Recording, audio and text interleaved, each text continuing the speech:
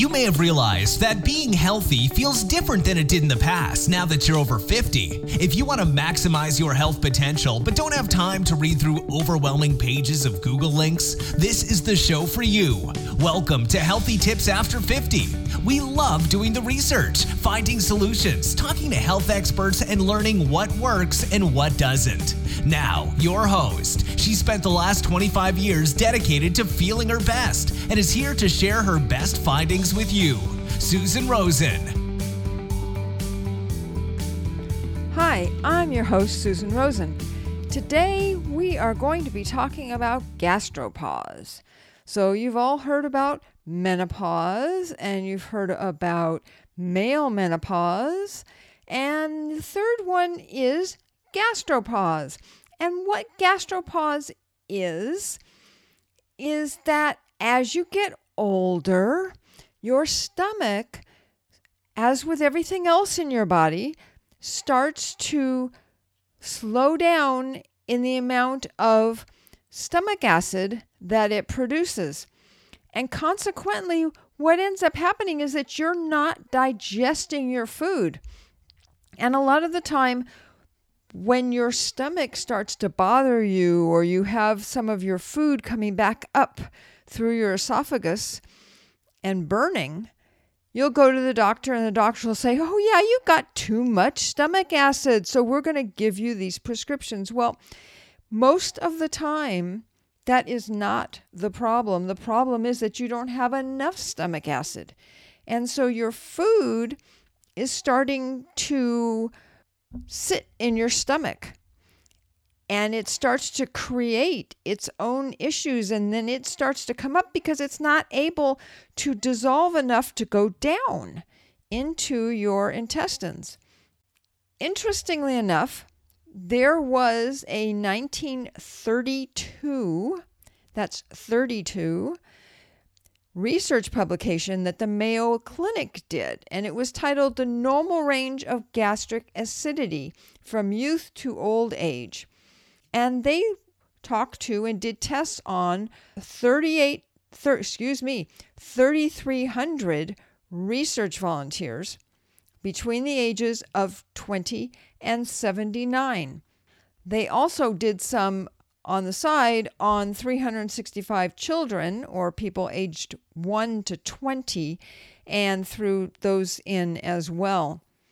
Here is the report that they had about the percentage of the people in each of the different age groups as to what their hydrochloric acid levels in their stomachs. It's interesting that, as was to be expected, the frequency of the problem of not having enough stomach acid or hydrochloric acid started increasing in both sexes, male and female, until the ages of 60 to 69. And they decided and said that the reason that the number of people went down after 65 is because those people who had the suboptimal level of stomach acid had died of other causes, because all of the food that your body gets and that needs comes through your stomach. And if you can't break it down, then you can't get all of those good vitamins, and you're not going to be as long lived because you don't have those gastric juices that help with digestion.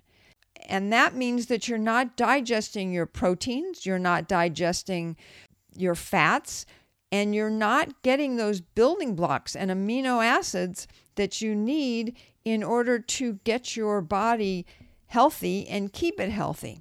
The levels that they found in people, remember this is 1932, was that in the 20 to 29 age group, there were 5.7% of men and 10.8% of women who had low stomach acid.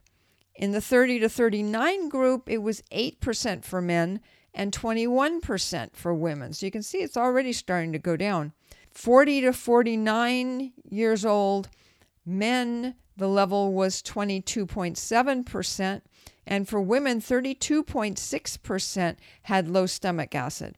From 50 to 59, it goes up to 38.3% for men, 40.9% for women, and at 60 to 69, men were up to 49.8%, that's almost half, and women were 59.2%, and that's over half. And then when you get to the 70 to 79 group, men have dropped down to 42.2 and women have dropped down to 35.5. And again, the reason that they gave as a possible explanation was that the people over age 65 who had tested with low or no stomach acid were starting to have issues and probably just don't live as long. And you're probably thinking to yourself, well, how does this affect me? I think that you probably should pay attention, because if you go to your doctor, to just the normal doctor and not to a holistic or natural doctor, someone who is versed on the more natural and not quite so heavily dependent on the pharmaceuticals and the pharmaceutical companies for what they give you, that you'll probably be given something that suppresses your stomach acid. I know that that's what they tried to give me many years ago when I went in with heartburn. And luckily, I had an allergy reaction to it, and so I stopped taking it because they gave me Nexium. At that point, I started doing a lot of my own research and trying to find out what was going on and what I could do on a different level to try and help my heartburn. And that's when I found a book that is called Why Stomach Acid is Good for You. That's when I found out that it is good for me, that it is what breaks down the nutrients and gives me the ability to stay healthy. It was really quite an eye-opener. The book, again, is called Why Stomach Acid is Good for You. It is by Dr. Wright, W-R-I-G-H-T, Jonathan V. Wright, MD. He actually is up at the Tahoma Clinic, which is up in Washington. You can get the book. I believe it's still on Amazon. I will try and put a link to it in the show notes in case you're interested. I found it really interesting, and my understanding is that it's really, even though it was written a while ago, that it's actually still pretty accurate and up to date in that way. With all of this, it seems that sooner or later everybody gets an upset stomach, and sooner or later everyone gets a little bit of what's traditionally called heartburn, which is the burning in the back of your throat and maybe even in your chest, which is what I had as well. Let's talk a little bit about some of the things that the more traditional doctors prescribe for heartburn. And mind you, they are usually, at least I didn't have the experience where they were going in and measuring how much stomach acid I had in my stomach. Most of the time, they're going to give you antacids and what are called PPIs, which are the Nexiums and the Prevacid and that sort of thing. And then what happens is that does reduce the stomach acid, which actually isn't really what you need. And so the acid then doesn't burn as much. The issue is, though, as I said before, is that the food doesn't go down as well. And so it kind of sits there and it kind of brews. Your esophageal sphincter, which is what they call the bottom part of your esophagus, it actually starts to not be as tight and can be caused by food allergies and sensitivities by caffeine, alcohol, and nicotine. It can also happen when none of those things are going on, doctors aren't sure why, but some think that more acid and not less actually keeps the valve firmly shut and keeps it in better shape than when it relaxes in the presence of lower stomach acid.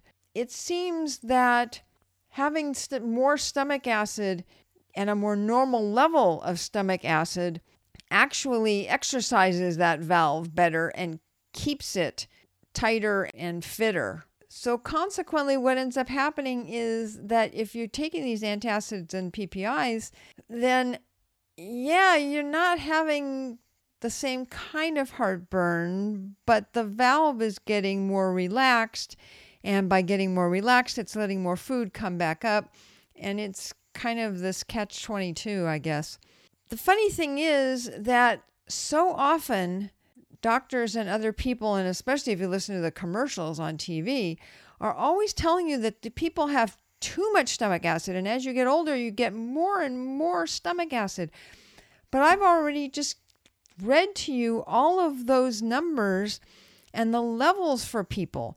And it is very clear that the level of stomach acid in people as they get older goes down and not up. What we all need is to start looking at what are the alternatives in curing heartburn. And that is going to be actually adding some additional acid into your stomach.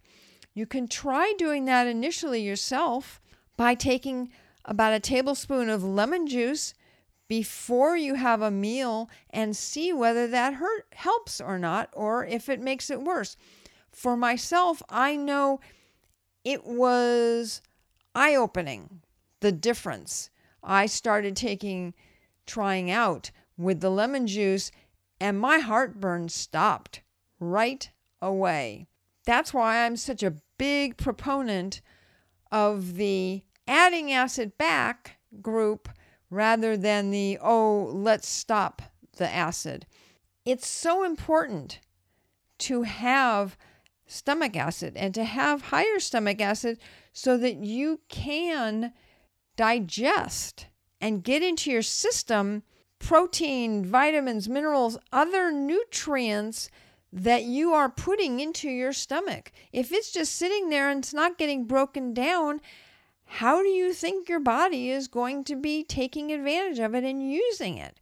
Which is probably why they said in that 1932 study that they felt that the reason the number of people with low stomach acid went down over 65 is because people just weren't around anymore who had low stomach acid. I hope that all of this will make you aware that there are different ways of treating different issues. There are some things where it's definitely good to go to a regular doctor or hospital or whatever, but there are also a lot of times where it's better to go to a functional medicine doctor who can do both and do whatever is going to be the best for you. And in this situation, I think a functional doctor is going to help more so with the stomach acid because they're going to be treating you with more of the items that have been in use for many, many, many years before they started developing all these pharmaceuticals. So find yourself a functional medicine doctor. You know that you should always get more than one opinion about a lot of things, this being one of them. And if your heartburn is really, really bad and it really doesn't help, I'm not talking about if they give you Nexium, but if some of these other things don't help, then go in and ask the doctor, tell them that you want to get your stomach acid level measured. That would be the best place to start and to figure out what kind of help you need to get your stomach into the best shape that it can be. Don't forget, I am not a doctor. I am only telling you what I've learned and what my experience has been. Definitely go see your own doctor. Go see a functional medicine doctor if you're not already, or perhaps your doctor will already be looking at this way and not be wanting to hand you pharmaceuticals just as soon as you walk in the door. That's it for today's show. Leave me a comment. Would love to hear from you. As I say, I will put a link in the show notes for Dr. Wright's book. It's a very small book, very readable, and lots of great information in it. And I will see you next time for Healthy Tips After 50. This has been Healthy Tips After 50 with Susan Rosen. To stay on the cutting edge of the most effective health strategies, subscribe to this podcast and let us know what you thought of the show with a comment or like on iTunes. Visit healthytipsafter50.com for this episode's show notes, more resources, and free offers.